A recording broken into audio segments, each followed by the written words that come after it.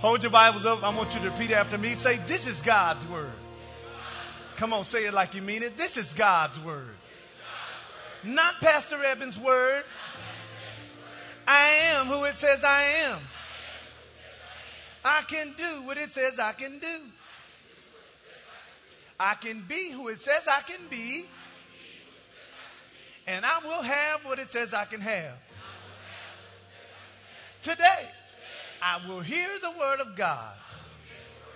I boldly declare that my mind is alert. My heart is receptive.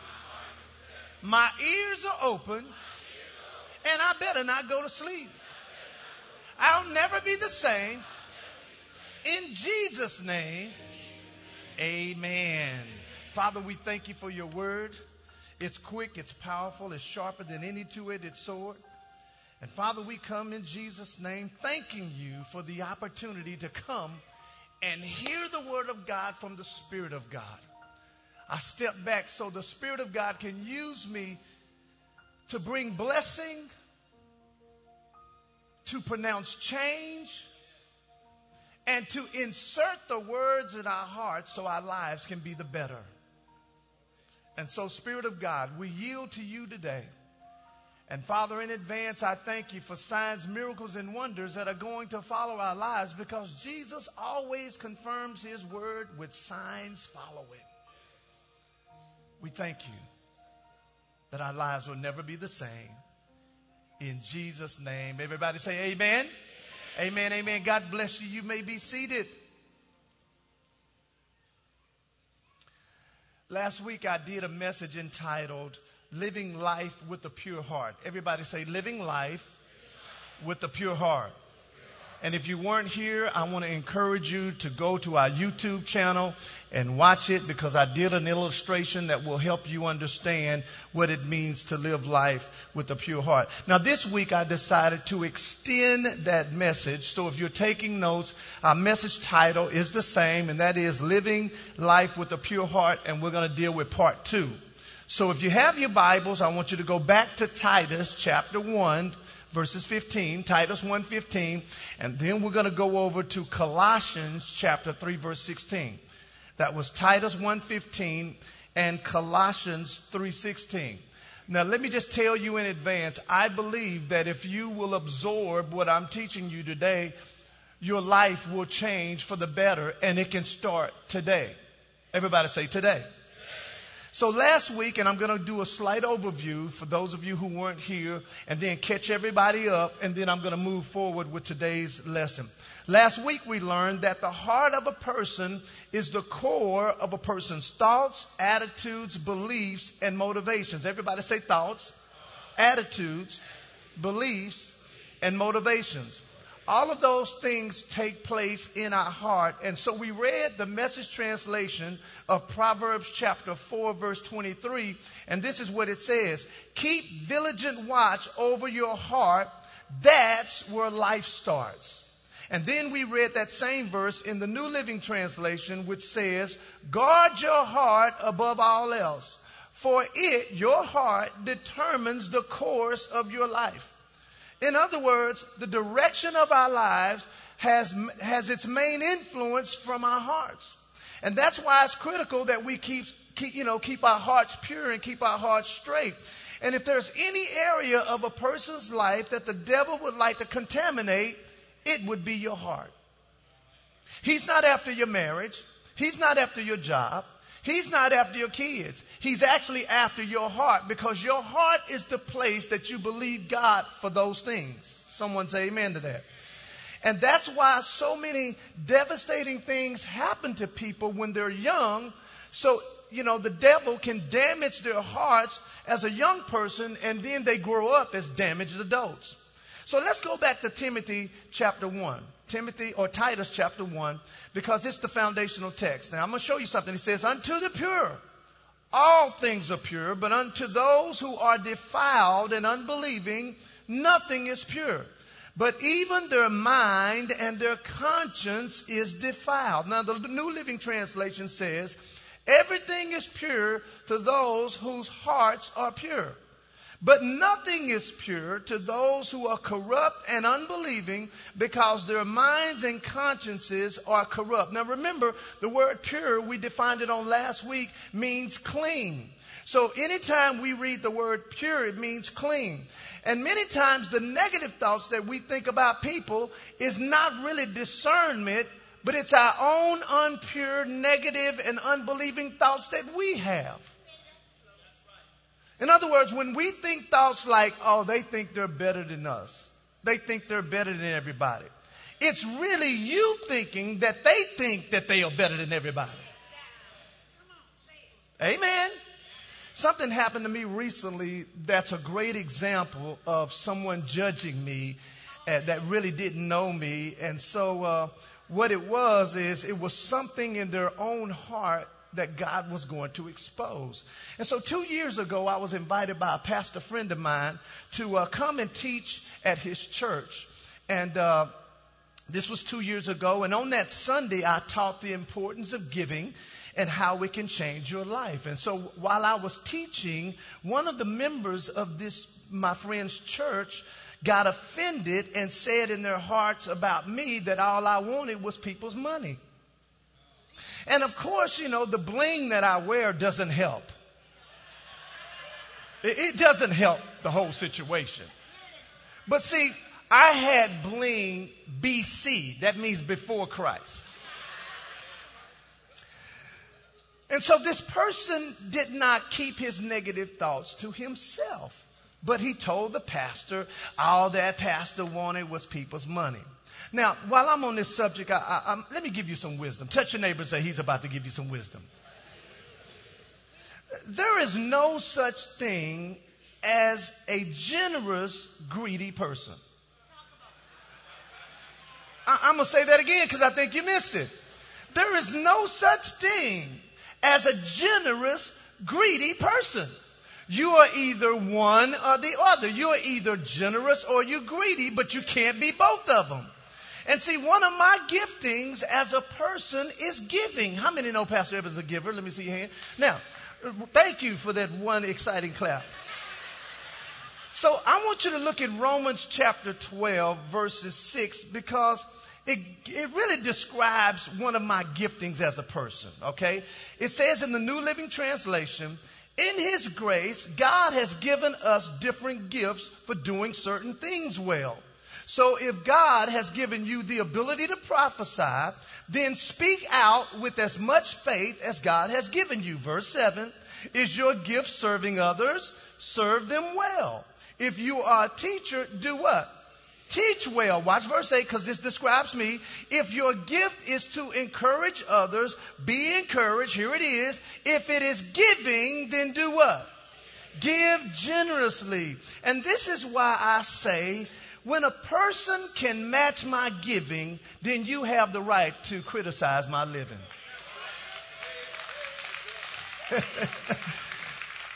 I'm going to be nice because I know we have visitors here today. No, but honestly, when you can match the way I give, then I give you permission to criticize how I live. Amen. And so let me go back to the story. So this member of my friend's church had judged me, but I didn't know that he had judged me. And so last week, this same friend asked me to come and encourage his leadership on giving because, number one, they were getting ready to start a construction project and he needed their members to start committing to give financially to this new project. And he knew that I was, that I'm gifted in this area. And so because we had just finished our building, he figured, you know what, Pastor Eben is going to be able to communicate to my church and encourage my leadership on giving. Which, by the way, by the end of the night, we had over $1 million in commitments. With 64 people, by the way. So 2 years had gone by. So God had a chance to deal with this person's heart. Now, I didn't know who the person was, nor did I know that this person would be in the room. But God sometimes will do exceeding and abundantly above to prove a point and to correct our hearts. So while I'm up there ministering, right, God led me to give people an opportunity that if they wanted to declare what they were giving and then share something that they could. It was really a relaxed environment. It was over dinner. But God told me to do that. And so, people would just stand up and declare what they were giving and would also just share something that was in their heart, right? And many of them did it with tears. I mean, they're giving thousands of dollars away crying. I mean, the Spirit of God was there, right? And so as I was, managing that, this particular couple got up, and it was a guy who was single, and he stood up with his fiancée, and as soon as he stood up, God spoke to me and said, whatever he's giving, put $5,000 toward it. I was like, okay. So I let him stand up, and they declared a certain amount of money. And after they did that, I said, well, sir, I don't know you, but when you stood up, God spoke to me and told me to give $5,000 towards your pledge. And everybody started clapping, right? Well, what I didn't know is that the person that got offended with me last year, 2 years ago, and the person who said I was a greedy person and pretty much was just saying that I wanted people's money, guess who it was that I was giving this $5,000 to? Hot diggity dog. And that's why I'm teaching this. God was using me to expose this guy's own heart and to show him by using me, the very person that he got offended by and misjudged, to bless him. Someone say amen to that.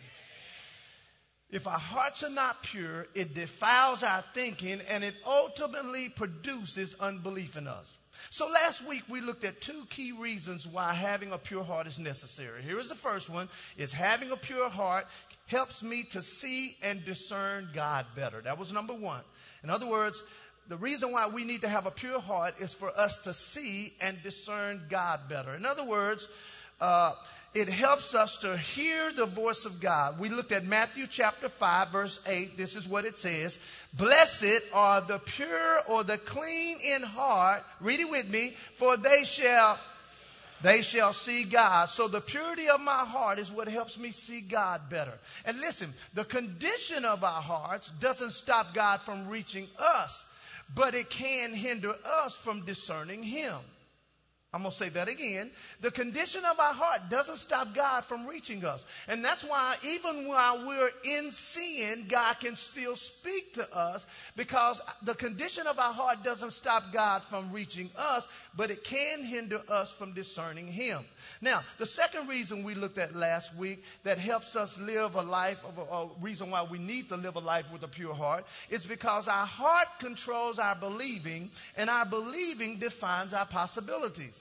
And we established this principle from Romans chapter 10, verse 9. I'm just going to read it quickly. In the New King James Version, it says that if you shall confess with your mouth the Lord Jesus and, say and believe where, class? Come on, believe where? Believe in your heart that God has raised Him from the dead, you shall be saved. Here's verse 10. It confirms it again. For with the what? For with the heart one does what? Believe. So you and I need to have pure hearts because it helps us discern and see God better, but it also helps us to believe. Amen. So our heart controls our believing, and it also defines or set the parameters for what becomes possible. So we read Mark chapter 9, verse 23 that said, if you can believe, watch this now, all things are what? Possible to him that believeth. So my potential and my possibilities in life are directly connected to my ability to believe. And watch this. And my believing is impacted by the purity of my heart. So the question we asked on last week was, how do we purify our hearts and maintain a pure heart? Well, we gave the solution. It was the Word. So now we're starting this new lesson here. It's John chapter 15, verse 3. Last week, I did an illustration that showed you the power of the Word of God. It is designed to clean us. And so we read the verse in John 15:3 that says, now, this was Jesus talking. He says, you are clean. That word clean is the same word pure that we read over there in Titus. He says, now you are clean or pure, watch this, through the word which I have spoken to you. So the word cleanses our hearts and keep them clean. Everybody say the word cleanses my heart and keeps them clean. So you really don't have an anger problem. You have a word problem. You really don't have a health problem. You have a word problem. You don't have a lack of money problem. You actually have a lack of the word problem. So how do you and I fill ourselves up with the word so that our hearts stay clean? And then watch this, so that our faith will work at all times, because the faith that God has given you works from the heart. So go to Colossians chapter 3, verse 16. I'm about to show you something. I believe your life will change today. Colossians chapter 3, look in verse 16. I'm about to show you now how to now get the word on the inside, keep it on the inside, and let that word begin to work on the inside of you. Watch what it says in Colossians 3:16. It says, let's just stop right there, because you and I must let. Now, nobody else is in here, just us. He says, let the word of Christ dwell in you how? Richly. Now, the word dwell there means to dwell in one, watch this, and influence them for good.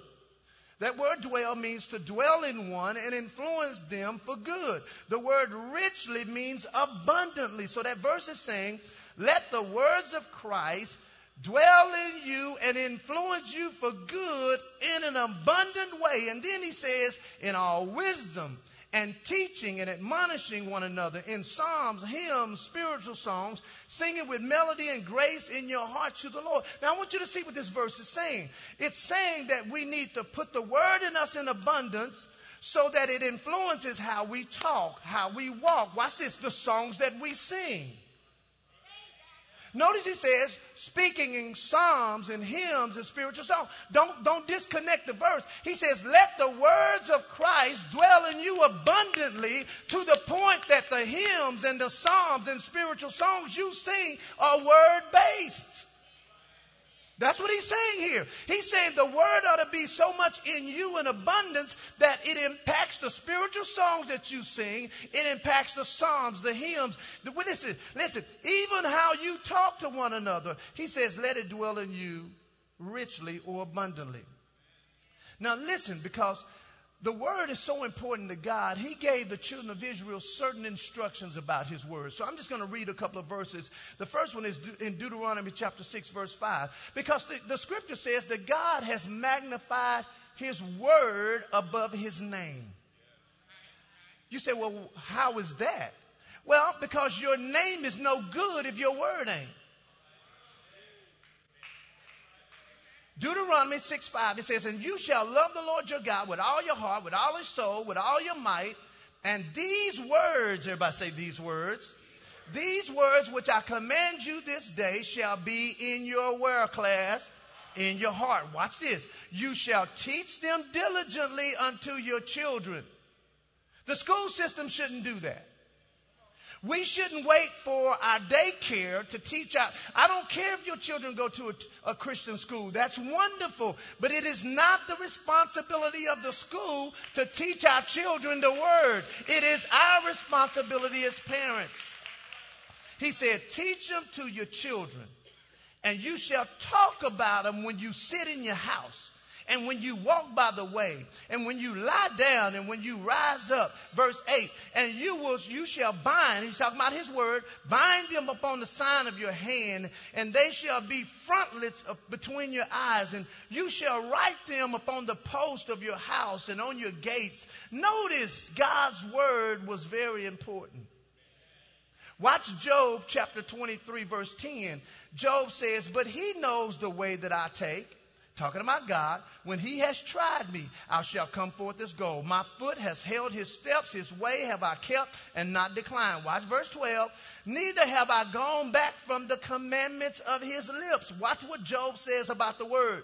I have esteemed the words of his mouth more than my necessary food. Some of y'all need to go on a diet. Just look at your neighbor and say, you need to go on a diet. Now look at your other neighbor and say, don't say that to me no more. Job said that God's word is more important to me than food. Amen. Now, I'm going to jump to Jeremiah chapter 15 because Jeremiah described the word this way, and then I'm about to share something that I know is going to change your life. In the New King James Version, Jeremiah 15, verse 15, he says, "O Lord, you know, remember me and visit me, and take vengeance for me on my persecutors." In other words, God, deal with my haters. He says, "In your enduring patience, do not take me away. Know that for your sake I have suffered rebuke." Watch verse 16. "Your words, God, were found, and I did what?" He says, "And I ate them, and your word was to me the joy and the rejoicing of my heart." Now here's the problem with most people. Watch this now. They have enough knowledge of the word to be able to believe, but they don't have enough word in them to have faith. Oh, I'm going to say that again. See, here's the problem with a lot of believers. They have enough word in them to believe, but they don't have enough word in them to have faith. Okay, let's go back to Mark chapter 9, verse 23. I'm going to break it down. See, this is where the suffering Christians fall. This is where people who say stuff like this, well, if it's the Lord's will, he'll let it happen. This is people who say, well, I don't know if God really wants me to have a new car. I don't know if God wants me to. These are those people, they fall in this category. Watch Mark 9:23 now. I'm about to touch your neighbor and say he's about to change your life right now. Mark 9:23, watch what Jesus said. He says, if. When I was growing up, they said if was a fifth, we would all be drunk. How many heard that before? How many heard that? You old, that's why you heard it before. Watch this. If you can do what, class? Come on, class. Jesus says, if you can believe, all things are possible to him that what? To him that believes. Now, I want you to notice that all things are possible to him who believes, but it doesn't say all things are definite. I'm going to say that again. He said all things are possible to the person who believes, but it didn't say all things were definite. Someone say amen. In other words, if I can believe, then believing opens the door for possibilities for things to happen. But it's not a guarantee that those things will. Now, 1 John chapter 5, verse 4 says, "For whatsoever is born of God overcomes the world, and this is the victory that overcomes the world, even our faith." In other words, here I'm about to show you the difference between faith and believing, because there's a big difference between the two. Now, believing, watch this now, if you're taking notes, it means to accept something to be true. It means to accept something to be true. That's all that it means. And this is why a person can believe that Jesus is real and even believe that he's the Son of God, but not put their faith and trust in him. See, that's why he said, everybody that says to me, Lord, Lord, is not going to go to heaven. Why? Because, listen, the Bible says, and you can just write this verse down. This is in James chapter 2, verse 26. It says, faith without works is dead. But now in James chapter 2, verse 19, it says, you believe there is one God, you do well, but even the demons believe that.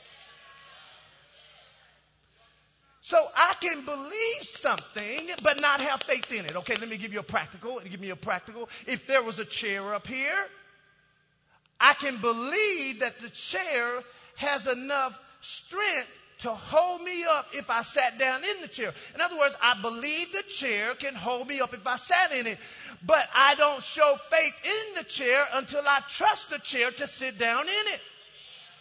In other words, you can believe all day that the chair will hold you up, but you don't exercise faith in the chair until you sit down in it. So you can believe something, but not have faith in it. You can believe you're supposed to tithe, but until you do, you don't have faith that tithing will work.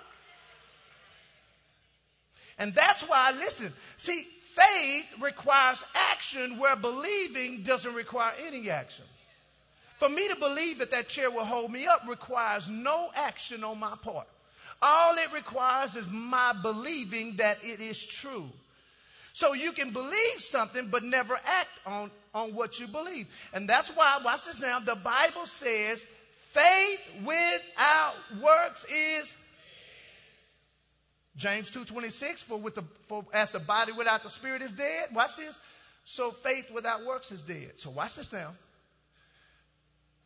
So if faith without works, which by the way, faith without works is nothing but believing. That's all that is. Faith that has no actions is nothing but believing. That's why it's dead, because it has to have actions. He says faith without works is what? Okay, so if faith without works is dead, works without faith is dead too. If faith without works is dead. In other words, I say I believe something, but I don't put no action toward it. He said that's dead faith. That's nothing but believing. But if faith without works is dead, then works without faith is dead too. You say, well, Pastor Evan, break this thing down for me. I am. Touch your neighbor and say, he is. Watch this now. Faith only comes when the word is present. Listen, faith comes how? By hearing. So watch this. If I haven't heard enough of the word, then there may be faith, or there may be enough for me to believe, but I may not have heard enough faith or word for the faith to come. See, faith comes by hearing. You might have heard enough to believe in the chair, but you haven't heard enough for those words to now produce faith for you to do something about it. Are y'all with me? So a lot of times people, they believe, but they don't have faith. And you and I can keep a pure heart with the word, but we may not have enough word in our heart for faith to work. You say, well, what do you mean? Listen, go to John 15:7. Let me show you something. Now, see, this right here might change your theology just a little bit. John chapter 15, verse 7. Watch this. I'm going to show you that we may have enough word to believe, but not enough to have faith to produce what we're believing. I'm going to say that again. We may have enough word to believe something that's true, but we may not have enough word in us to produce the faith that we need to believe whatever we're believing for. John 15:7 breaks it down. Jesus said, if you abide, what? In me. See, that's fellowship and relationship. He says, if you abide in me, what's the next word? And my words abide where? In you. He says, then you can ask what you desire, and it shall be done for you. Now, I want you to notice that this verse does not say, if you abide in me, then ask what you will, and it shall be done. It didn't say that. He did not say, if you abide in me, if you have a relationship with me, if you love me, and you have fellowship with me. He didn't say, if you abide in me, ask what you will. And that's the problem. That's where a lot of Christians are. They think just because they have a relationship with Jesus Christ, they love God with all of their heart, they feel that just because they love God, everything ought to work out for them. It doesn't work like that. He just said, he didn't say that if you abide in me, you can ask what you will. He said, no, if you abide in me and my words abide in you, then he said, you can ask for what you will. So listen now. So we can abide in Christ and his word not abide in us. I'm going to say that again. You and I can abide in Christ. We can have a relationship with God through Jesus Christ. We can abide in him. Watch this. But his words not abide in us. Okay, here's a good example. You told your kids know not to cuss. They know that. How many, it's a rule in your house, no cussing? Oh, that's all? Well, maybe that's why Junior's cussing. Maybe that's why. Okay, so the very few hands that I saw up, The rule in our house is no cussing. But when they get to school and they start cussing, watch this. They are in relationship with you, but their words ain't in you. You can have a relationship with God through Jesus Christ. You can abide in Him, but His word's not abide in you. And that's why you can't ask what you will, because you don't have enough word which produces faith in you for Him to give you what you want. It's not His fault. You just don't have enough of His word on the inside of you. Amen. He says, if you abide in me and my words abide in you, you shall ask what you desire and it shall be done. Listen, the key word, watch this, this is so good now. The key word in this verse is the word word. He says, if you abide in me and my words abide in you, you can ask what you will. You know what that word means? It's the Greek word rhema. Now let me give you the definition of rhema. It means that which is or has been uttered by a living voice. I'm going to say that again. The word rhema there means that which is or has been uttered by a living voice. In other words, a rhema word is a spoken word. So what Jesus was saying is, if you abide in me, and my rhema spoken word is coming out of your mouth, you can ask me for whatever you want. And that's why a lot of people do not get what they ask for, because number one, they're not asking. And number two, they don't have enough word in them to ask. You say, well, Pastor, what are you talking about? Okay, watch this now. Luke chapter 6, verse 45. I'm going to show you. Because, see, whatever's in you in abundance is going to come out. Luke chapter 6, verse 45. Jesus said, a good man out of the good treasure of his heart brings forth that which is good. An evil man out of the evil treasure of his heart brings forth that which is evil. Watch this. For out of the abundance of the what, class? Out of the what? Out of the what? Out of the abundance of the heart, what's going to happen? The what? That's why you ain't speaking the word, because it ain't in your heart. That's why when you go through difficulty, you say exactly what's on the inside of your heart. I don't know if I'm going to make it. I'm going to stay broke the rest of my life. Girl, I'm so broke I can't pay attention. I mean, that's broke. If you can't pay attention, it's not in you in abundance. And here's the kicker. Faith, watch this now. Oh, this is good. Believing comes by knowing. Faith comes by hearing. See, to just believe something, all someone has to do is give you some information, and then you go, oh, okay, I believe that. But faith is the next level. Faith is the thing that God has put on the inside of us that allows us to access His promises. So watch this. So if I don't have enough of His word on the inside of my heart, I'm not going to speak it out of my mouth. And listen, if I don't speak it out of my mouth, it's not in my heart in abundance. And if it's not in my heart in abundance, I will not receive the things that God has said I should, because watch this, it's out of the abundance of the heart. How many have been drunk before? Let me see your hand. Drunk before? Drunk before? All right. All right, that all? Okay. I didn't ask you if you got drunk last night. I didn't ask you that. Let me try this again. Because, see, some of y'all be hearing what I'm not saying. I did not say how many got drunk last night. I didn't ask you that. Let me ask the question again. How many have been drunk before? Good.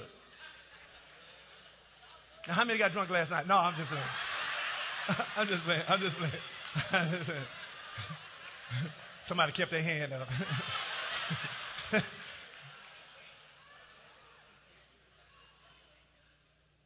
When you get drunk, when I was growing up, they called it full. You going to get full tonight? That means you were going to get drunk. Now, these days, they have several terms. Pastor Sarah is telling me the first one. Lit. Pastor Jonathan and I was at Lowe's this weekend, and a man just decided to walk up to us and ask us a weird question. He says, "You all love me, and don't you?" I said, "Hold up. What are you talking about? I'm not going to answer that question till you define what you mean." But this guy was lit. If I were to put a cigarette lighter in front of him, we'd have blew Lowe's up. I promise you. Boom! He was full. Listen, what was in him was in abundance, to the point that I know what he put in him because it was coming out of him. When the word is inside of your heart in abundance, when situations pop up, you don't even wait to speak the word, because before the situation, you were already speaking the word. I don't wait to speak the word when difficulty comes into my life. I'm speaking the word every day of my life. And so when difficulty comes, I'm not saying nothing different than what I've been saying. And some of y'all are not full of it. Oh, I'm trying to get you drunk today. See, some of y'all are way below the limit. No. If I get pulled over by a cop, I want him to tell me, you are over the word limit. You are intoxicated with the word. And when you are intoxicated with the word, all things are not only possible, but I'm going to receive what I believe, because I'm full of the word, and the word will not return void. And that's why when you are full of the word, when you are talking to God, he's agreeing with that word that's already on the inside of you. And he says, I got to do it, because it cannot return to me void. Did y'all get something out of the lesson today? Give the Lord a hand clap. So here's the application. Because I need you to get this.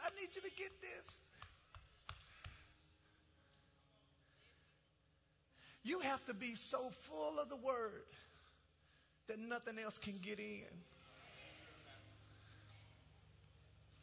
You know how I stopped cussing? Ask me how I stopped cussing. I stopped cussing because I put the word in. Cuss had to come out. See, you put the word in, can't nothing else get in there. So you got to make your mind up that you're going to be full so nothing else can get in. Here's number 2. When you are full of something, it's going to come out. And here's the number one problem. When I meet with people, here is what the problem is. It's not that they don't love God. It's not that they don't believe God. It's not that they don't believe the word. The problem is they have a dormant mouth. How does faith come? So if faith comes by, somebody has to be talking for me to hear it. Did you get that? So you don't just wait for Pastor Evan to be the speaking, because I'm not with you 24 hours a day. You know who needs to be speaking the word for faith to come when you hear it? You. And here's the biggest problem I find with believers. When I meet with them, they've conquered not saying negative stuff. But what they haven't conquered is speaking the word. God said, let there be light. What happened? There was light. He didn't sit there and think it. Well, I wish it wasn't so dark in here. Been dark now for 24 hours. What am I going to do? No. He called those things that were not as though they were. And if you get anything out of what I'm telling you today, it's 2 things. Get in this word. You can't afford to listen to jazz. I know you listen to, well, Pastor, is it wrong to listen to Beyonce? It's not necessarily wrong to listen to Beyonce, but why make her rich instead of letting the words of Christ dwell in you richly? Man, look. Some of y'all need to have me on repeat. I'm kind of encouraging now. I'm trying to nod you because, see, some of y'all, you let your radio play at work. You got your ear pods in. You don't need to hear nothing but the word. Because there's going to come a day where you're going to need that word. Every head bowed and every eye closed. Spirit of God, thank you for helping to communicate the thing that's on the Father's heart. I know that his heart wants his children to have his best, but we have to cooperate with him by speaking faith-filled words, by putting his word on the inside of us. And so I've delivered the word, and I thank you for the Spirit of God taking that word and encouraging the people of God. In Jesus' name, with every head still bowed, here's my question. If you died today, are you 100% sure you'd go to heaven? Because if you're not